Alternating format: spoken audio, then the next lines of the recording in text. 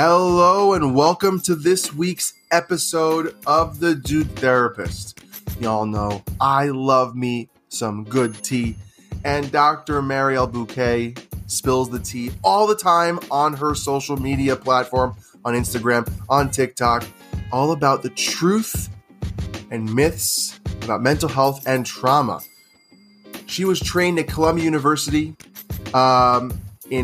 as a psychologist and intergenerational trauma expert.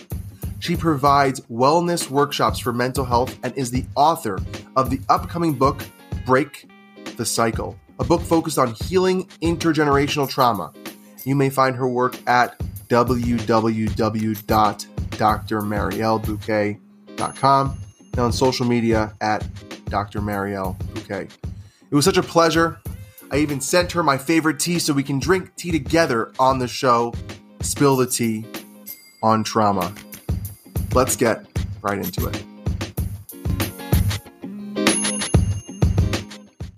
Hello and welcome to this week's episode of The Dude Therapist. I gotta tell you, I'm super pumped about this person's energy, and also we're so connected on such a deep level because we both love tea. Now you might be laughing, but on Dr. Mariel Buque's beautiful platform, she always does spilling the tea or therapy with tea, and it's always this cutesy thing, but I find it awesome because tea's awesome, but also it just creates this warmth in the conversation. So before I get into it, if you can just introduce yourself quickly to the listeners so we can get a feel of who you are, and we'll go right into this awesome conversation. Yes. I'm so excited to be in conversation with you and to, just dive into some things with you. And my name is Dr. Mariel Buque. I'm a psychologist, and I am also an intergenerational trauma expert. And I love spilling tea and giving nuggets of wisdom from a very unfiltered place so that people can just have the real deal. So a lot of the work that I produce has been through social media, although I have a book coming out called Break the Cycle in a couple months, and also just a lot of work around healing trauma and healing relationships and how we can get in this generation to a better place so that we can see the next generation just really be in an emotional place that's a little more healthy than ours. Ooh, I love that. And I love the rawness of things that you talk about because it's super important. But first question is, what got you into this world of mental health? Because we all have a journey that gets us here. And I always love asking professionals, especially mental health professionals, what brought them to the place that they're now doing the work that they do every day. I love that question. I think it's pretty layered for me because I do believe that this work kind of found me. And I know that sounds really fluffy and manifestation-y, but it's true. When I was in my previous career in advertising, I was actually volunteering because I just didn't find a lot of it didn't feel like I felt very connected to my work in advertising. It just felt like just a monetized type of field, very capitalistic. And I would just take the weekends to volunteer, mostly in my community of Newark, New Jersey. And the volunteer work started looking more and more like mental health volunteering. I just started veering in that direction with the agency that I was working with. And then I started thinking, I want to do this. I just want to do this. At the same time, I was actually seeing a therapist for the first time in my life, and I'm talking late 20s. And that therapist said, you'd make a good therapist. You should consider this career. So it literally, in the very same week, all those two messages just synergized. And I thought, okay, I have to do this. And it was the scariest thing. I remember I had a panic attack for a month. But I think that panic attack was just when you're in a comfortable place, you're usually not experiencing the uncomfortable feelings. But if you're moving and shifting yourself, then it is very likely that you're going to be experiencing discomfort. And I definitely had that. But what a wonderful decision I made. I could have never picked a better career than where I am now. I love helping folks in this way. So I feel like I landed in a good place. I love that answer because I feel the same way. There are only a few things in my life that I feel so aligned in. Mm-hmm. And, being married to my wonderful wife and my family is one of them. Doing what I do every day is another one. And it's just something that it doesn't mean it's easy, and it gets very hard at times as a therapist to show up for your people, to help the people in the way that they need, not what you need, and all these different complexities. But at the end of the day, I wouldn't do anything else. Literally would not do anything else.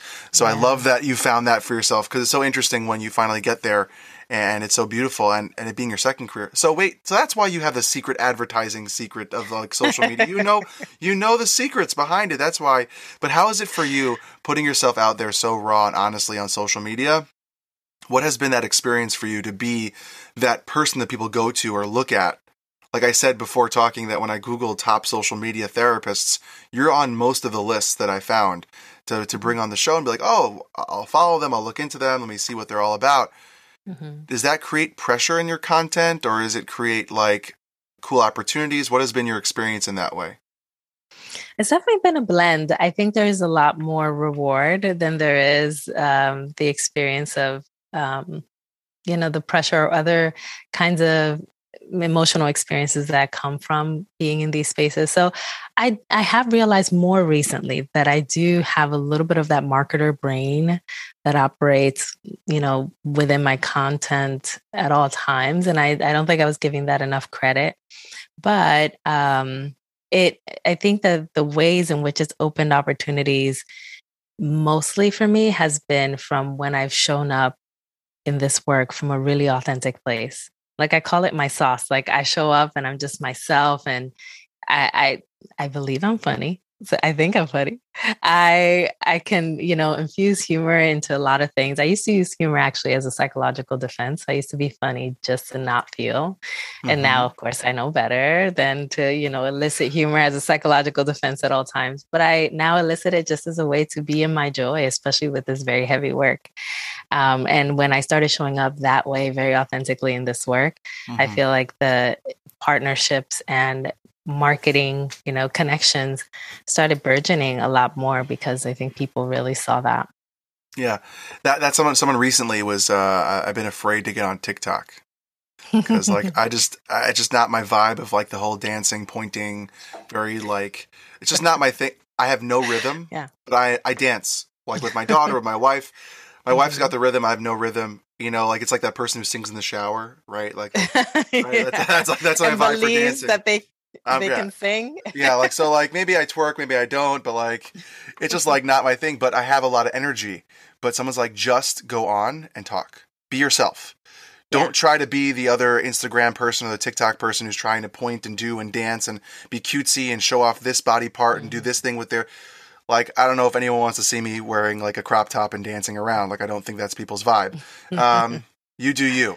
But what I'm saying is that it's so amazing when you see someone on social media be themselves. And like I said before, with that spilling the tea, all that stuff, there's so much warmth and real, like it's you. And I feel like people get to know you then. And when that happens, how has that been for your practice, creating those boundaries for yourself to not post so much where it's a burden, as well as show up for you and your content and your practice? How do you balance all that? Mm-hmm. That's actually the hardest part, I will say, for me. And I think a lot of us individuals that are the quote unquote creators of like mental health content that are out there, I'm sure you can resonate with this as well. It creating that balance, to be frank, I think it's like a daily task. Like it looks very different every single day. Many of us have established concrete boundaries around the week, but the reality of it is that, especially as you grow and as you grow in partnerships, there are demands upon you and your time that sometimes span out of your own boundaries, your professional boundaries that you've created. So the ways that I've gotten around that is by infusing self-care and wellness and holistic wellness into almost everything that I do. So my day is literally a self-care day. So of course it helps that I do self-care content, right? But I'll wake up with affirmations and mental, right? Like I don't go and write. That hasn't worked out for me. So I just do it mentally. When I am making my tea for tea time, actually, as soon as I turn off the camera after I've made the tea and done the tea thing, I sip my tea and I actually take a moment, so it's like little things that I do throughout the day to make sure that I'm also taking care of myself, because the demand can sometimes feel like a lot, and like it's not, I'm not able to really kind of get ahead of it. But I'm also super grateful that my life actually looks like this. So there's also, even though it's a lot of work, there's so much gratitude in the fact that I get to do work that reaches more people, more communities, that sometimes that lifts me, that alone, kind of like gives me that extra nudge of joy that makes the work a little bit easier. Yeah, and last personal question about your involvement on social media, then we'll get into the whole beautiful topic of trauma and generational trauma. Has it been weird that when you start getting into this bigger world of social media, when you just have normal interactions with friends, or maybe you're at an event or you're speaking or whatever, normal life that you now have created for yourself, do people assume that you're not turning off the therapist? Like, and they go, oh gosh, I hope I said the right, like I get that sometimes. Like as a therapist, someone's like, are you therapizing me right now? And I'm like, no, I'm just talking to you, right? I'm not. So have you had that figure out, or people realize that you're just a person as well? Yeah, that's a toughie. I mean, I think I've been experiencing that ever since I was still a student. When I was a student, I'm in New York, right? So I'm meeting people all the time. New York can be a very social space, right? If you make it, right? So I would try to infuse at least like 1 or 2 hours of like social time in my week as much as I could. When I did that, I always got that statement, are you reading my mind? And I would say, I'm not a psychic, I'm a psychologist. Very different. And I don't even know if psychics read mind, but just kind of, see into things.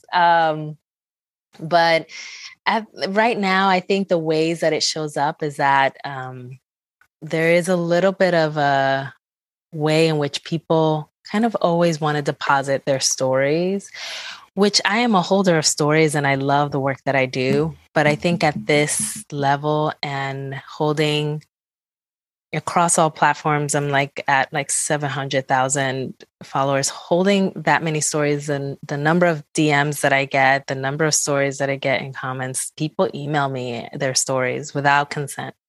And I think that piece is always like, I'm not a therapist that can advise you in your own personal journey. I'm just spreading mental health information out there. So I think that there's that piece that is very prominent for me.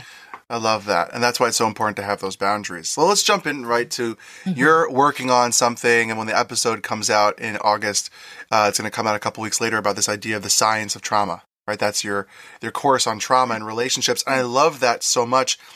And I don't think, since Bessel van der Kolk, right? And all the research done by like When the Body Keeps a Score, there are not a lot of stuff out there to really understand more about trauma, and it's so complex than just that book that everyone reads or pushes as a therapist. But I just want to start with the question, because we've been hearing this often the past couple of years. That triggers me, right? I'm triggered. I wanted to start with, when it comes to trauma specifically, what does it mean when someone is triggered? Can we help the people who don't know what that means, or use that word without knowledge of what that means, to explain to someone else when someone says, hey, that really triggered my mental health, that really triggered me, and not look at it as a weakness of like, oh, you're just being so soft, but really what it actually means from a mental health perspective? Yeah. People always want to know how something that is psychological can be interpreted physically. And this is a great opportunity that we have to actually do that, because when we get triggered, really a lot of what is happening is that our nervous system is coming into a state of fight, flight, freeze, or fawn. For those who aren't familiar, it's just really kind of a state where it feels like there is a present threat. And so your nervous system has specific reactions that it has. And externally, right, like, or more like in our conscious mind, and what we see happening is that we're feeling tense or on edge or anxious, or We're feeling like we're shutting down and we can't engage. All of those things are all facets of when the nervous system enters that fight or flight response. And usually, what is happening is that there is an element of some sort of a wound that has happened in the past that is being re-energized in the present and mostly in the body, which is why the body keeps a score. Bessel van der Kolk's book is just, it's such a monumental book in helping us understand, like, hey, I know that you think that a lot of what's happening to you psychologically is in your mind, but quite frankly, most of it is really happening in your body. And a lot of it is happening in your nervous system, especially when you're getting triggered. Yeah, and I love that so much because I love how you said that the image or the idea gets pulled into today. And the work that I do now, I'm certified in TFCBT and trauma focused cognitive behavioral therapy, and I can say this out loud. I love working with trauma. There's a weird thing to say out loud, but I think therapists understand that. It's just a joy of mine to help someone heal and move through the trauma.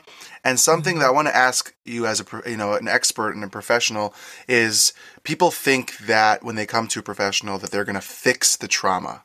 Can you talk about what trauma work actually helps someone do and the healing? And you recently posted something about the loneliness of healing. I love that post. It almost brought me to tears. It was such a powerful post. But that idea of what it actually means to heal and move through trauma in a professional mental health perspective. Mm-hmm. Moving through trauma is really having a person live with their history in a way that where it feels tolerable and it doesn't hinder their life.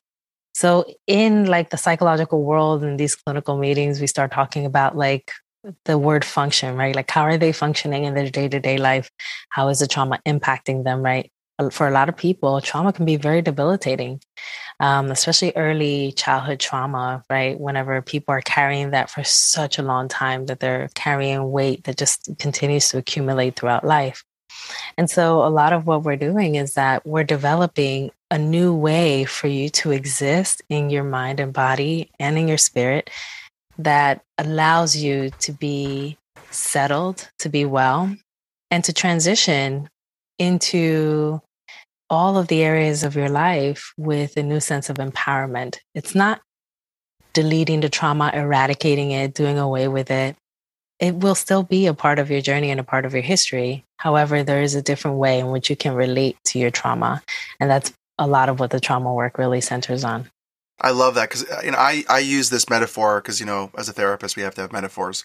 The idea of a hook that's inside a fish, and when you pull it out and you cut the cord of that fish, the fish now can be free. The hook might still be in there, or the hook's out and there's now a scar.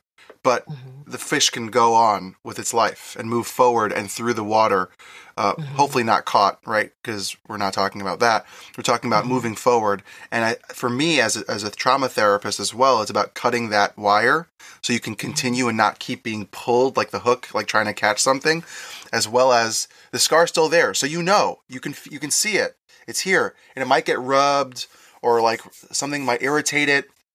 That's my view of trigger. When the scar gets irritated and it starts to bleed a little bit, or it gets ooh that hurt. That reminds me of a scar. I have a scar on my knee from something that happened when I was a kid. I look at it and I remember the story. I don't remember the pain anymore or the hurt. And it's very different than depth of trauma. But to me, people think that when they come to a therapist that you're going to just wipe it away, like that Men in Black little button, erase my mind. Yeah. With your work, so beautifully done and so well versed in trauma, has there been something that in the beginning worried you as a therapist, or scared you as a therapist, or freaked you out as a therapist to work with, that now you understand better or know better as a trauma therapist? Absolutely. I mean, a lot of the things that are trauma centered, right? Believe it or not, some of the systemic trauma was a little bit scary to me because I think I was feeling it a lot for the people that I was working with as well.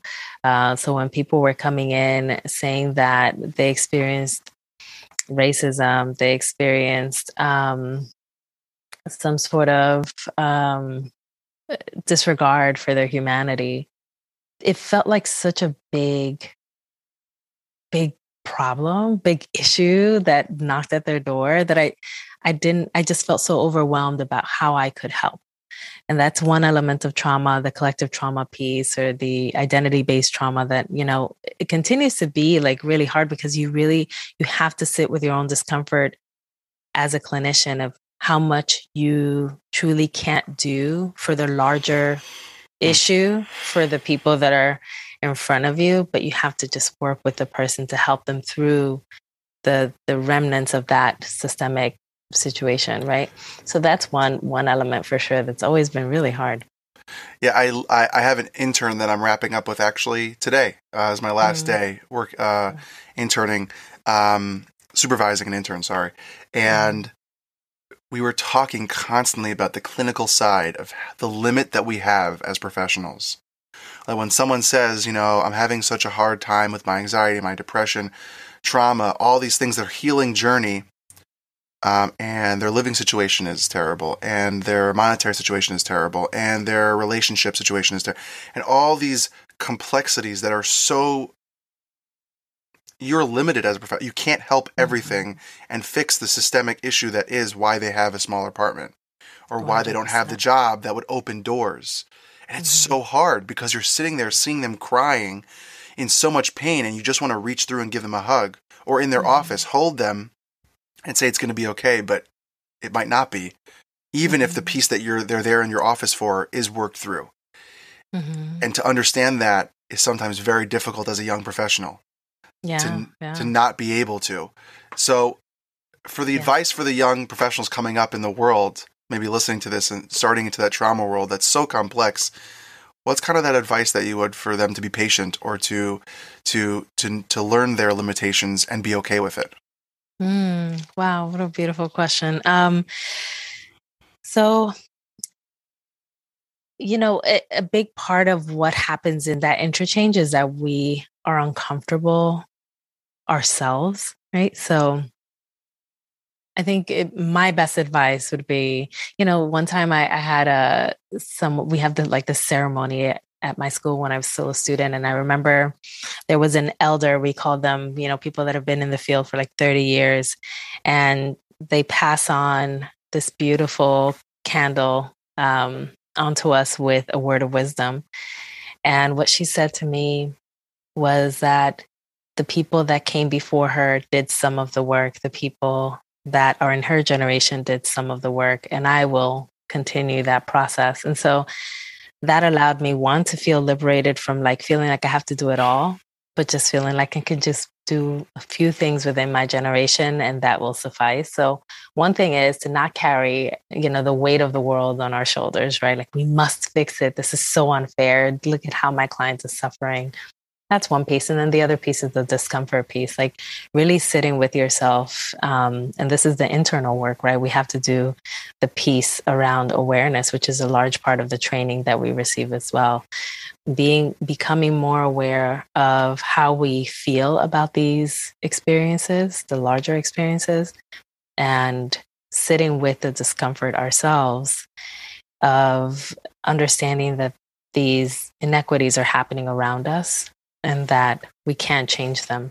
Now, for the client themselves, in terms of like helping the client, I think a large part of what we do to help a client within a system that we call a strong environment, like we do in dialectical behavioral therapy, if the environment is strong, they have to go back into that strong environment, then we strengthen the client, right? We empower them and we give them the tools to show up differently in an environment that is immobile and is not changing.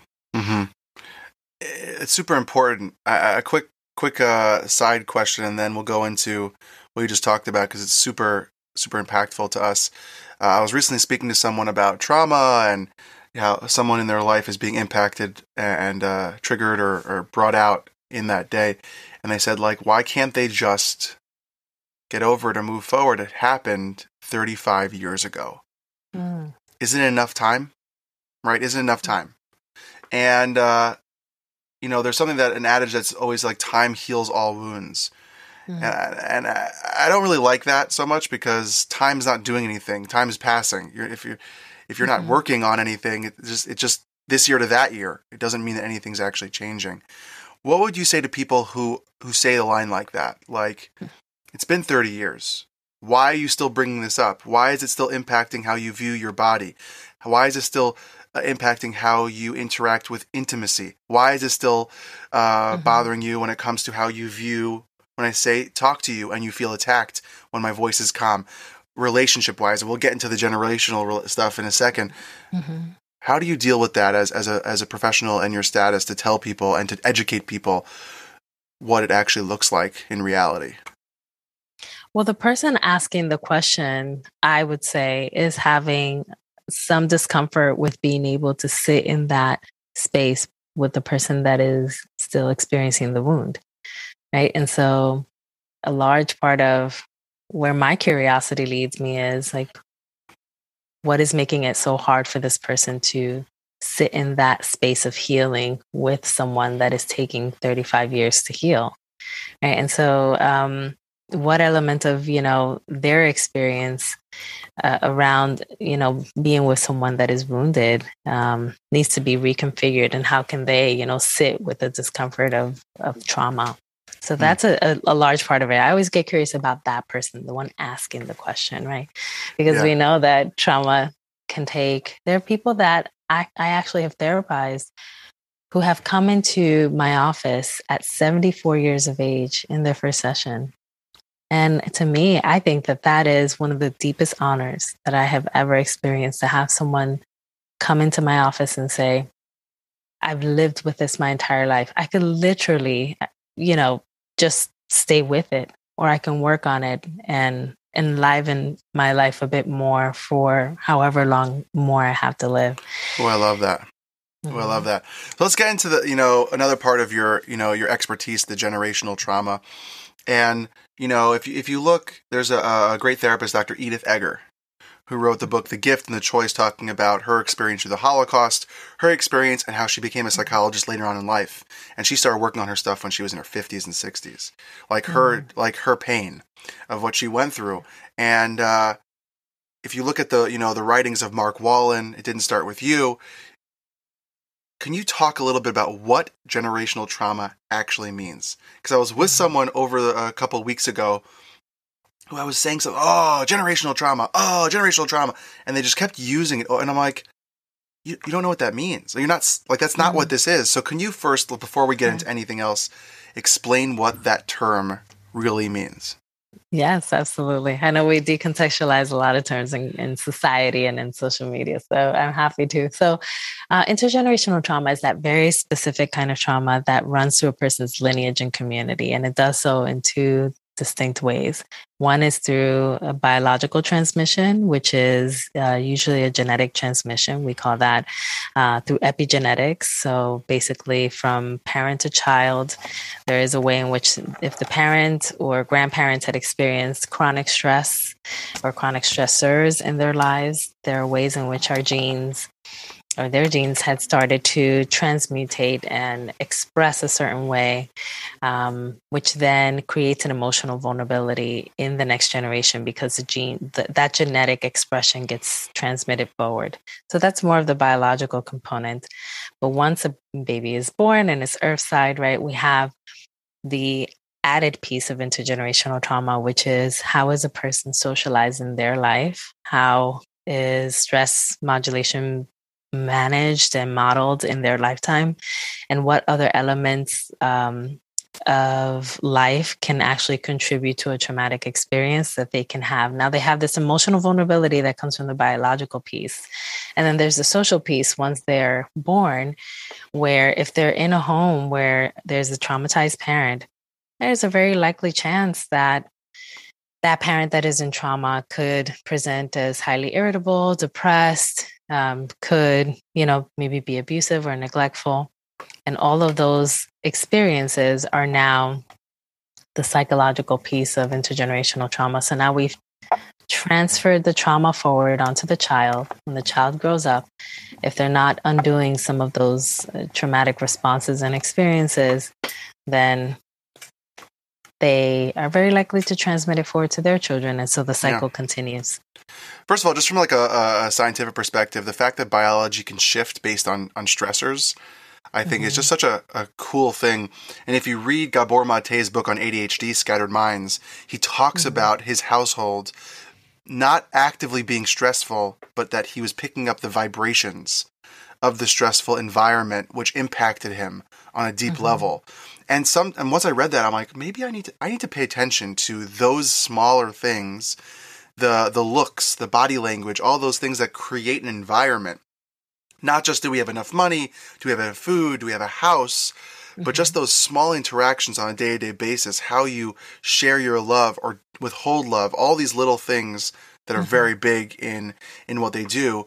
And what the second piece of the generational trauma is that concepts being passed down, systems not changing, or is it just that someone, not just, but is it that someone has trauma from their past and they are now, because they haven't healed or worked through it, their responses are now traumatizing you? Or is it something mixed matched and all in between? Yeah, it's because it's so nuanced and complex. It's a little bit of everything, right? Like I always like to say that it's the biology, right?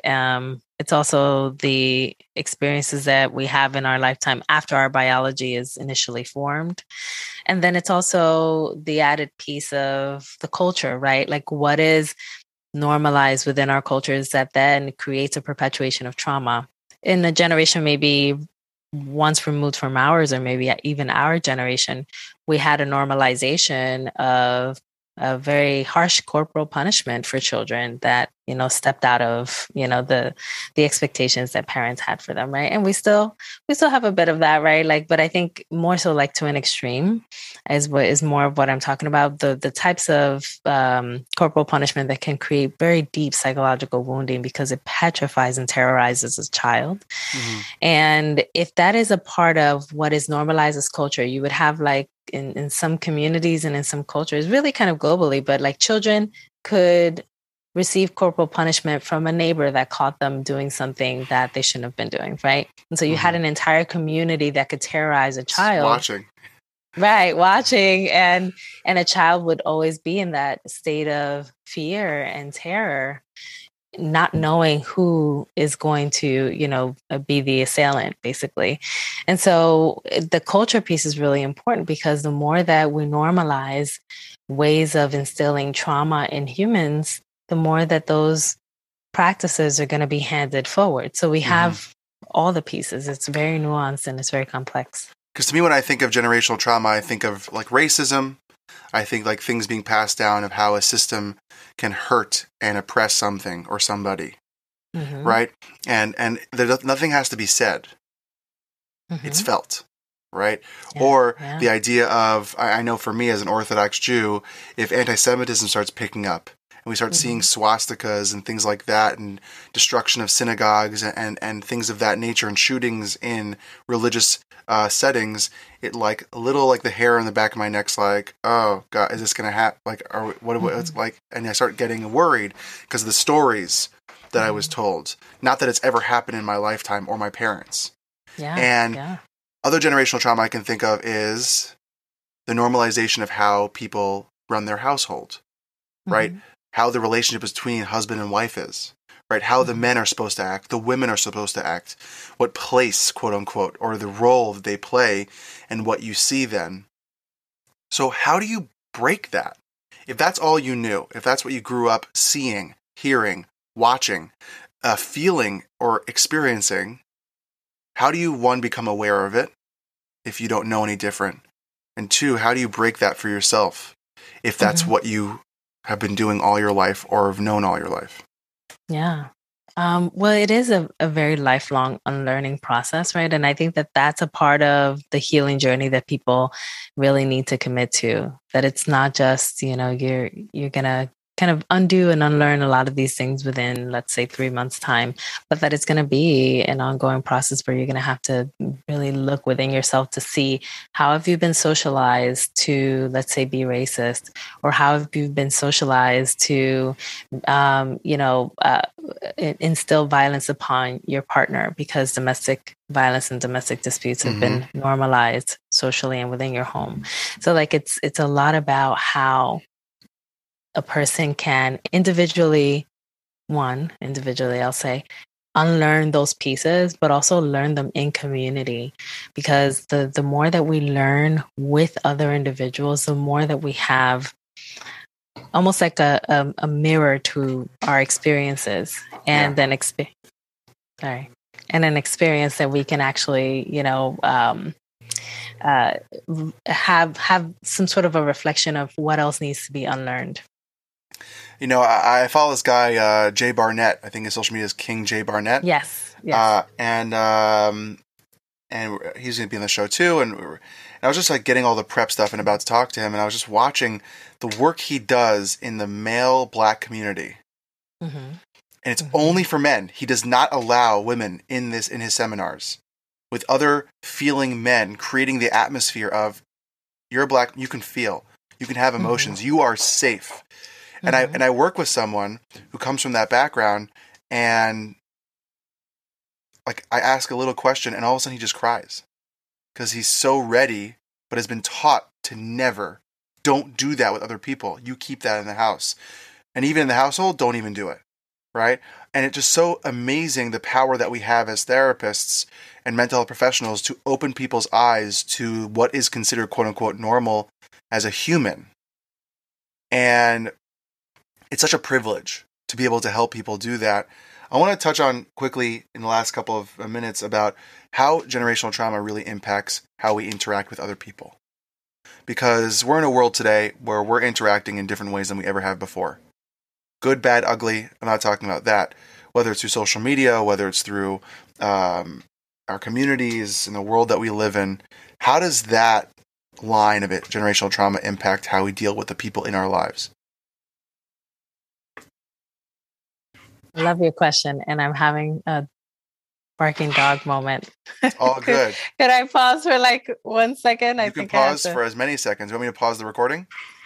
If you wish, unless you want to edit it out. I'll edit it out. Okay. I'll be right back. Don't worry. Do your thing. About this. Don't worry.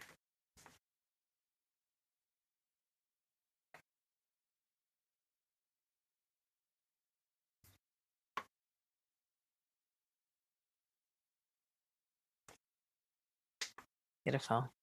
So you were asking about generationally how it impacts our day-to-day interactions and like... Yeah, with people, and how we kind of, how that truly does impact and why it needs to be something that we work through and figure out. A lot of the reasons why we are, in this generation, like I really believe that we have a cycle breaking generation, and why we need to be committed to that work is a lot because we deserve it, right? Like we deserve to no longer be in these experiences where unconsciously we're just living lives that are suppressed and oppressed, right? We deserve that for just a greater liberation of like all of us, liberation from these oppressive systems, but also liberation from the emotional pain that has been stuck in our lineage for such a long time. And in our day-to-day interactions, it's so nuanced. It shows up as a lot of trauma responses, right? Like a lot of the trauma responses that we tend to talk about when we're talking about trauma proper. Only that when we start looking at a person's lineage, maybe a person's mother used to shut down in the very same ways that person shuts down. And their grandmother used to do the very same thing whenever they experienced stress or they experienced trauma. They were shut down. And so to what extent can we help the person that is living in this generation to be more embodied safely in their own body so that they don't feel like they have to go into that full shutdown mode, but that they can be present and not enter that trauma response. So a lot of the work that we deserve and that a lot of us desire to do is the work that's actually going to shift us from being in those ongoing trauma responses. Yeah. So it's okay to tell someone you're just like your mother then. Don't do that in relationships. Don't do that. I'm just kidding. We probably, that's tricky territory. Yes. Unless you're using it as a clinician, as an intervention, and that might actually bring some good insight. Not to your spouse or partner. Like, you're just like your father. You're just like, right? It's the worst thing, but it could be true, but it could be generational trauma, but like, not good timing, everyone. Be very careful. And even the delivery also matters. In the last couple of questions, I love your spill the tea. First of all, what's your favorite tea? Queen of Tarts is right now. I drink it every day, every single day. I was so close that it's actually collaborating with them. I was so close to collaborating with David's tea. So close. So good. So good. However, I really love this tea concoction, let's call it, that my grandmother used to make. And I had my mother was making it not too long ago, a couple weeks ago. And I smelled it and I was like, Mom, this is lemongrass. And she speaks mostly Spanish. So she's like, it's limoncillo. And she kept saying that. And I'm like, what is limoncillo? And when I smelled it, I was like, it's lemongrass. And lemongrass is my favorite scent. I love lemongrass anything, candles, lemongrass bar soaps, lemongrass everything. There's something about it that just feels so soothing to me. And it made a lot of sense because she mentioned to me that when she was little, her mother used to actually make lemongrass tea. And that's something that was generationally in my family, but I never knew it until then. And so I started making lemongrass tea. She has a little dash of honey. It's incredibly delicious. And it makes me feel very connected to my grandmother, who's now an ancestor. Well, I got to send you some then. And just the last question is, let's spill the tea a little bit. What are 1 to 3 things that you can, if no one listens to anything else of this episode, when it comes to trauma healing and compassion for self, what are some of those things that you wish someone could hear or has never heard before that they can hear today? Oh my goodness, I love this question. That you can and will get to a better place. I think trauma inhibits that truth. It makes us feel like it's not going to get any better. And it can. So I just want to remind people of that. Like, it can. Just hold on to that.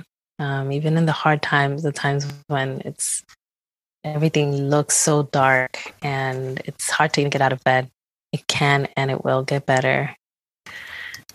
So yeah. Super important to hear that. Thank you. Thank you so much for coming on. I want to give you an opportunity to preach a little bit about some of the cool things that you're getting involved in. You have a book coming out.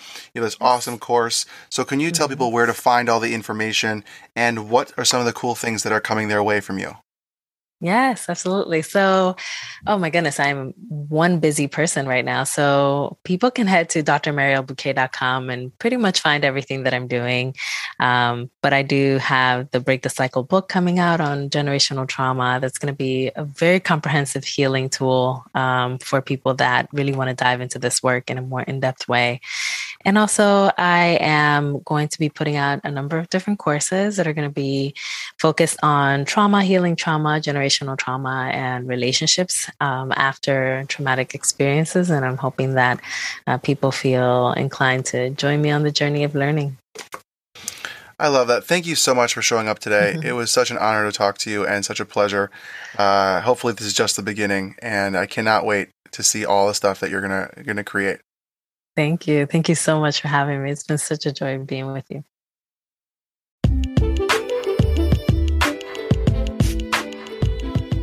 Thank you so much to listening to this week's episode of The Dude Therapist. And it only is happening because of you, the listeners, tuning in every week, even twice a week, to this show all about mental health, relationships, and wellness topics. And really, let's be honest, everything in between. And I'm so excited to show up every time and having great guests. So, thank you. And if you have any questions, concerns, ideas, collaborations, email me at thedudetherapist@gmail.com. Follow me on Instagram at thedudetherapist. Let me know what you're thinking. Let me know your ideas. I can't wait to hear from you. And if you can go along, subscribe, rate, review on all the streaming sites that you're listening on. I truly appreciate it because that's what makes this thing happen. So thanks for tuning in this week, and see you next time on the Dude Therapist podcast, because we got more guests and more great content coming your way.